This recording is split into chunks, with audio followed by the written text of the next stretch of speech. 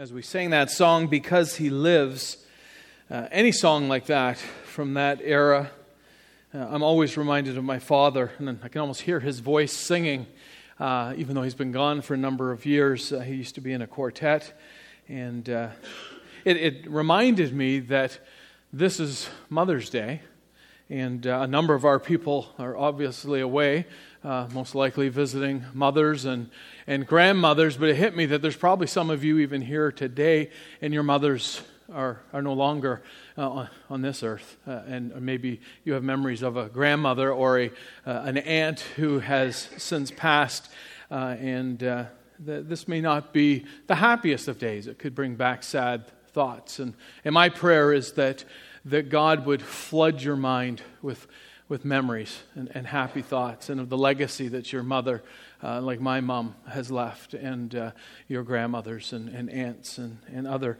very significant women in your life in the past who had such an impact on your life. And so I just thought we should mention that and be sensitive to the fact that there's some here who I know just recently have lost some significant mothers in their life. Where was God? That's a paralyzing question. It's a tough question, and maybe for some of you it's a very personally relevant question. I was talking to someone this week, and we were talking about another individual, a follower of Jesus who's struggling with their faith. And I asked the question, well, why is this person struggling? And the response was, because as this person looks around her and sees all the struggle and the trials and the injustices in this world, and even as this person looks at her own life and the struggles and the trials that she's gone through, she wonders, where is God's hand in all of this? And it made me think of some of the stories that I've shared with you over the last number of weeks. Stories that encourage me, of people who have held their faith despite the trials and the difficulties that they found themselves in. And we've talked about Corey and Betsy ten Boom, and we've talked about Esther Ann Kim. We've talked about Christians even today in countries like North Korea who struggle each day living out their faith in a country that they live in that is so in opposition to their faith. Last week I shared the story of Darlene Debler, and if you remember, she was newly married and a missionary with her husband, and they went overseas during World War II, and they were captured by the Japanese, and they were put in separate work camps. And how, especially Darlene was such an example to those who were suffering and dying around her in this work camp, how she was an example even to the guards and the people that worked at these concentration camps who would have been seen as the enemy. And she refused to give up hope, and she refused to give up her joy. And even after receiving that devastating news that her husband had passed away, and she hadn't even a chance to even be with him or to see him before he died, she made a commitment to God that she would continue to trust him, that she would continue to follow him, that she would continue to rejoice in God despite all that had gone on. And I asked that question that some of us probably wonder where that kind of faith comes from. But maybe some of us think that's just crazy. All these people who have given their life to service of God, and yet this is the end result. Some of us question, how can you be expected to find joy, to find reason to rejoice in those kind of stories? I could have told you about 5 young missionaries: Ed McCulley, Roger Uterin, Nate Saint, Pete Fleming, and of course, Jim Elliott. 5 young missionaries. I believe Nate Saint was the oldest, 32. Each with young wives, young kids. One of the wives was pregnant. And they were missionaries in Ecuador, and they felt that God was calling them to spread the gospel of Jesus to a tribe in Ecuador that was known for its viciousness, for its brutality. The Auca tribe. And so, sensing God's call, They set up camp on Palm Beach, just outside of the village of this tribe. And they did numerous things to try to make contact with this tribe, and eventually 2 or 3 of the tribe's people came and they had friendly contact, and Nate Saint, who was a pilot, actually took some of them up in his plane to show them what it was like to be in a plane, and they really felt that they were making progress.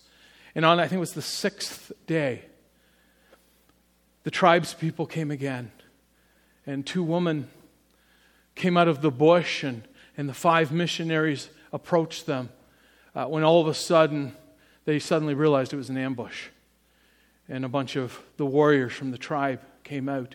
And these missionaries had made a promise to each other that because these tribes people didn't know Jesus, they wouldn't use the guns that they had with them to kill them. And that day, all 5 of them were speared to death. Where was God's hand in all of that? This morning we continue looking at 1 Peter, and as we know, Peter's writing this letter to these Christians who are being persecuted because of their faith, and he's encouraging them and teaching them how to live out their faith in a world that's hostile towards that very faith. He wants them not just to survive, he wants them to thrive in the midst of a hostile to their faith world that they were living in. And we saw that Peter isn't teaching them how to avoid suffering. He isn't teaching them how to live out their faith in a way that those who would hurt them wouldn't find out about their faith. Rather, Peter says entirely different things. He says that if you are a Christian and you're boldly living out your faith, expect to suffer for that very faith, because suffering is part and parcel of the Christian experience. And that God will use that suffering. He will use those trials that come because of living out our faith in a hostile world. And He'll use those trials to grow us and to teach us and to equip us and to minister to others and even to reach others with the good news of Jesus. And then perhaps most radically, we've seen that Peter says that even in the midst of these trials and this suffering, we can experience joy. And so the question that we've been considering over the last number of weeks is, what's the secret to joy in suffering? What reason does Peter have to call us to rejoice even in the midst of extreme trial? And so the passage that we've been looking at for these last number of weeks is 1 Peter 1. And we've been looking at verses 3 through verse 9. So I'd encourage you to turn in your scriptures to that passage. And once again, someone read out the Pew Bible number so that we can all have the opportunity to be following along. 980.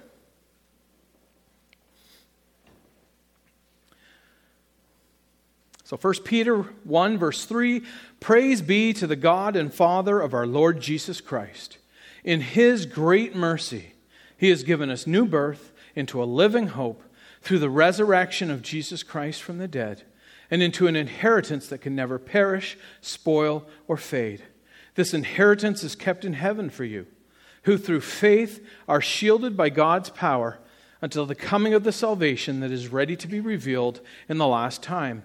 In all of this you greatly rejoice, though now for a little while you may have had to suffer grief in all kinds of trials. These have come so that the proven genuineness of your faith, of greater worth than gold, which perishes even though refined by fire, may result in praise, glory, and honor when Jesus Christ is revealed.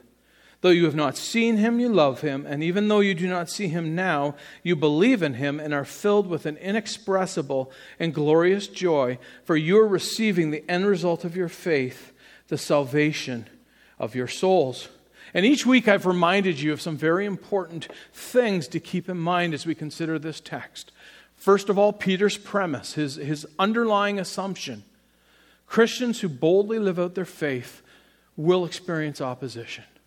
Expect to find yourself in various kinds of trials that will result in suffering. Secondly, understand the kind of trials that Peter is specifically talking about here. Because as I've said, when we consider the secrets to joy and suffering, the different steps that Peter's going to lay out for us, they work regardless of the trial you find yourself in. no matter what the kind of suffering and why you're suffering is. But the specific trials that Peter's talking about here is suffering as a result of your faith. That's what his readers were experiencing. They were suffering all kinds of opposition and persecution. They were fleeing. They were being alienated. They were being physically hurt. Some of them were being thrown in prison. Some even met their death because of their faith in Jesus Christ. And then the third thing is to understand the difference between happiness and joy. Happiness is dependent upon circumstances. Joy is something much deeper and more profound. It comes from God, and it's a result of our finding satisfaction in God, in the fact that God is faithful to his promises, that he is perfect, that he is good, that he is holy, that he does what he says that he will do. And when our satisfaction is found in God, we can have joy no matter what circumstances we find ourselves in. And so we've asked this question: what is the secret to joy in suffering? And the first thing that we've seen over the last couple of weeks is that the first step, and to me the pivotal step, is to focus on the greatness of your salvation. And Peter knows that if his readers don't grasp how great their salvation really is, then the rest of his teaching is going to go right over their head, or it's going to go right through them. Because if you aren't grasping the greatness of your salvation, you're not going to be too motivated to live out your faith boldly in a world where you're facing opposition. And so Peter declares to them the greatness of their salvation, that the triune God has worked together. Apart from anything that we have done, apart from any kind of worthiness we might think we have, that God the Father has chosen us, that the Spirit has drawn us, that Jesus has died, and he has made forgiveness available. And when we put our faith in Jesus, he cleanses us, and his righteousness is credited to our account. And Peter continues to talk about this great salvation. Those of us who have put our faith in Jesus Christ, we've been given a new birth. God has caused us to be born again. We are new. Everything about us is new. We have a new hope. We have a new future. We have a new destiny. We have new joy. And most importantly, we have a changed status before God. We, because of what Jesus has done and our faith in that, can have a right relationship with God. And Peter continues that we've been given a new birth and we've been brought into a living hope, a clear view of all that God has in store for us in the future. And that hope is guaranteed. It's made possible because of the death of Jesus, and it's guaranteed, it's validated by God the Father raising God the Son from the dead. And so we've been brought into a living hope and into an inheritance that can't spoil, fade, or perish. Time and circumstances can't touch it. And so those of us who have put our faith in Jesus, who have this new birth, who have this living hope, we know that we have a future in heaven, eternal life in the kingdom of God. We have all that comes along with being joint heirs of Jesus, and we have fellowship with God himself. Unhindered fellowship in the future with God in heaven. And Peter then says that our very lives are protected by God. An all-powerful, all-knowing, all-good God holds our lives in our hand. And Peter says, in this, you greatly rejoice.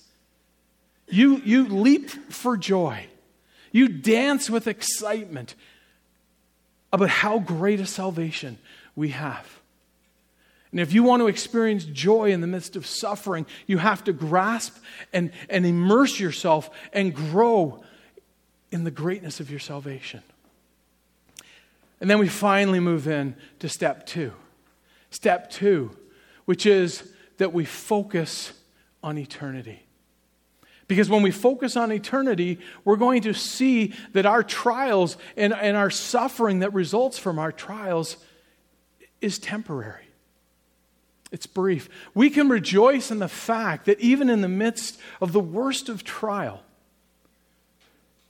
when we see that trial against the backdrop of eternity, against the backdrop of this great salvation that we have, we can know that that trial cannot last forever. And that's not to belittle the trial. Because if you find yourself in the midst of a trial, it can seem to go on for a long time. The trials that Peter's readers were experiencing, they were real. The opposition, the persecution, the alienation, the constant looking over their shoulder, it must have seemed to go on forever for Peter's readers. And even for some of you whose ministry sees you on the front lines of the Christian faith, where day after day you're presenting the message of the cross on the front lines to a world that often doesn't want to hear it. And you face opposition and rejection and ridicule. It must seem like it goes on forever. And even if we broaden the scope or the range of the trial and the kind of suffering we experience, I mean, sitting at the bedside of a loved one who's ill or dying, finding yourself in a marriage that's crumbling, struggling to make ends meet every month, having lost your job and failing to find new employment, having trouble with one of your children. It seems to go on and on. Those trials seem like a really long time. So what does Peter mean by saying that our trials are temporary? They're brief. They're just for a short while. Well, Peter's viewing them against eternity. What he's saying is that everything in this life is brief, it's short, it's temporary in comparison to eternity. It's all a matter of perspective. And if we want to experience joy in the midst of suffering, in the midst of trials, we have to develop and maintain a heavenly perspective. That phrase, long time, it's relative. You know, in the summer when we have our pool open in our backyard, especially my son Graham loves to show me how long he can hold his breath. And he will go one lap and another lap, and I don't know how many laps he's up to now, but he can hold his breath. I don't know if it's a minute or a minute and a half, and it seems like a really long time, like 2 minutes holding your breath. We had a repairman in our house this week, and he asked how long we've been in our house, and I said, I think it's around 10 years or even a bit longer. And I just thought, it's a really long time that we've been in this one house. We've had a tendency to move a lot before we moved to this place. There's a couple here, and I won't point them out. They've been married over 50 years. Some maybe are here who've been married even longer. That's a long time. My daughter Lauren works at the Mount with Dorothy Freeman, and she's always telling us stories about the sisters, the nuns. And she was telling me one about this spry nun who's always kidding the staff. And I said, I'm thinking she must be one of the younger ones there. How old is she? Oh, she's only 90. There's other ones that are over 100. There's one I think that's 104 years old. I'm going, wow, that's a long time to be alive. Eternity is a really long time. And when we view our trials and our suffering and we compare it to the long time of eternity, if that's our perspective, we can rejoice because our trials and our suffering are only brief. And as important as adopting and developing and maintaining an eternal perspective is, it's not always easy. A lot of us as followers of Jesus struggle to have that kind of eternal perspective. And there's reasons, there's obstacles to maintaining an eternal perspective. One is that we live our life with a lack of anticipation and eagerness and excitement towards heaven and all that it entails. We're leaving for Myrtle Beach this Friday. and every one of my children remind me every day that there's only so many days until we leave. There's such excitement about our trip to Myrtle Beach. And there's things that they're going to be leaving behind. Both Jack and Graham have their first baseball game the week that we're away. They're going to miss that. Lauren and Natalie are having to give up shifts at work. They're going to miss that money. But there's such an anticipation and excitement to go to Myrtle Beach. Those things are so trivial. Imagine if we had that kind of eagerness and anticipation towards heaven and the future and all that God has in store for us. It's not that life here isn't important and that the things we're involved are bad or aren't good. But we got such a glorious future ahead of us. And it really challenged me this week as I thought about this. Especially as an elder here, as a leader, as someone who teaches God's word to you. And this challenge is for all of you who are in leadership positions. It's so important not only that we teach and model what it looks like, how to live our faith well in a world that's hostile towards our faith. But it's important that we teach and we model what it looks like to have an anticipation for heaven. And to be living life in such a way that we are eager for what God has in store. I think of Paul when he said, to live is Christ. There's so much that God wants me to do here, but to die is gain. Listen to the words of Jim Elliot, that missionary in Ecuador. This was his final entry in his diary that was found on the beach. Where the dead bodies of the missionaries was found. He wrote this the morning that he would have been killed. I walked out to the hill just now. It is exalting, delicious to stand embraced by the shadows of a friendly tree, with the wind tugging at your coattail and the heavens hailing your heart, to gaze in glory and give oneself again to God. What more could a man ask? Oh, the fullness, pleasure, sheer excitement of knowing God on earth. I care not if I never raise my voice again for him, if only I may love him, please him. Perhaps in mercy he shall give me a host of children, i.e. converts, that I may lead them through the vast star fields to explore his delicacies, whose finger ends set them to burning.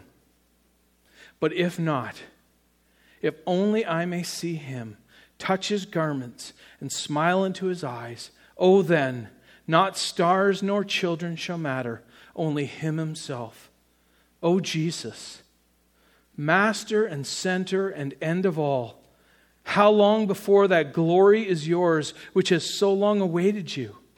Now there is no thought of you among men. Then there shall be thought for nothing else. Now other men are praised, then none shall care for any other merits. Hasten, hasten, glory of heaven. Take your crown, subdue your kingdom, enthrall your creatures. That's a heavenly perspective. Now, how do we develop that kind of heavenly perspective, especially when there's those obstacles? One of the other obstacles that I didn't mention was living life with an earthly perspective. Some of us have a really finely tuned, well-developed earthly perspective where we live life as if our job and our hobbies and our family and our relationships and our favorite places to be and our retirement is all that really matters. That we look forward only to tomorrow or the next day or the next milestone. We live with a kind of spiritual short-sightedness where we see it's this earth which is what really matters, what really counts. Not so much heaven and eternity. And we fail to see that God's preparing us now for eternity. And so how do we overcome these obstacles? But my first answer is go back to step one. Focus on the greatness of your salvation. Because if you don't grasp the greatness of the salvation that you enjoy, if you're a child of God, your trials are going to really seem like a long time. And you won't get the fact that they're only brief compared to eternity, because you're not even thinking about eternity. You're just thinking about that trial that you find ourselves in. We have to grasp and grow and immerse ourselves in the greatness of our salvation. And the second thing I would suggest is that we need to grasp what Scripture has to say about eternity for everyone. Because those of us who are followers of Jesus, Scripture says there is a time coming where there will be no more trials. There's a time coming where suffering will end. Paul says our suffering, it's light and momentary compared to the eternal glory that we are going to experience and that we are going to enjoy. We have a glorious future in store. No more suffering, no more trials. But not so much. In fact, not at all for those who don't know Jesus, who don't put their faith in what Jesus has done for them. Those who don't know Jesus, they may go through life and experience relatively little suffering. They may prosper greatly. But Scripture tells us time and time again that their suffering will continue through eternity. And the Scripture writers try to find different ways to describe the greatest suffering that anyone can experience, which will come to those who don't put their faith in Jesus. And that is eternal separation from the presence of God. It's described as the great lake of fire, eternal punishment, and a number of other horrific phrases that describe what it will be like for those who don't put their trust in Jesus.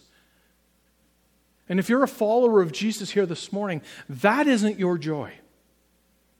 What will happen to those who don't put their faith in Jesus? And sometimes, forgive us, I think we live like it is. Rather, that should be our motivation, to grab on to that eternal perspective. To grab on to the vision of this local church, which is to work together to see those who don't know Jesus to come to Jesus. It should be our motivation to put our faith on the front lines.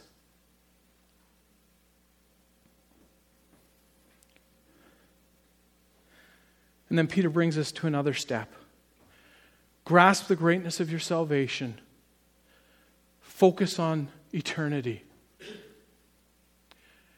And then thirdly, focus on the purpose of your trials. See, we can rejoice knowing that there is a purpose for the trials and the suffering that we experience. Peter says literally, if necessary, for a short while. Let's look at the verse instead of me just repeating it. Verse 6, in all this you greatly rejoice, though now for a little while you may have had to suffer grief in all kinds of trials. The NIV kind of waters it down a little bit. The Greek literally says, if necessary, for a little while you suffer. Karen Jobe, who's probably written the finest commentary on 1 Peter, writes that the grammar tells us that Peter is not setting up suffering and trials for those who live out their faith boldly as just a possible occurrence. But rather, when you choose Jesus Christ, you are setting yourself against a world that hasn't chosen Jesus. And so don't be surprised when you find yourself in a number of trials and that you're suffering because of your faith. But we can rejoice knowing that God has a purpose. God has a purpose for allowing and sometimes even sending trials into our experience. We can know that they don't happen by accident. They're not haphazard. They're not random acts of fate, but rather God is in control even in our trials. Nothing happens without a reason. And even though we may not be able to figure out the reason why certain things happen this side of eternity, our faith can survive knowing that there is a reason why we find ourselves in certain trials. Now, I can think of nothing more difficult as a father when it comes to my children than watching them try to achieve something that they're failing at. That they're so discouraged that they want to give up. They want to quit, and there's part of me that says, yes, please quit. But we know that that's not the right answer. And so we tell them, no, keep at it. And we watch them fail, and we want to pick up the pen, or we want to get on the computer and start typing, or we want to pick up that sports instrument and help them out.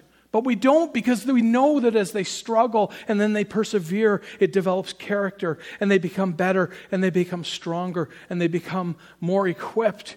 I think of Graham and T-ball when he first started. Graham could barely hit the ball off the tee. And I was afraid of the dental work that was going to be needed when he tried to catch a ball. And how close he would come if there was a pop fly to him in the outfield. And yet now I'm looking forward to this year because Graham can catch and throw, and he can really hit the ball hard, and it's not even on a tee anymore. It's actually getting pitched to him. And God, our Heavenly Father, allows us and even sends trials into our experience because He knows that they're necessary.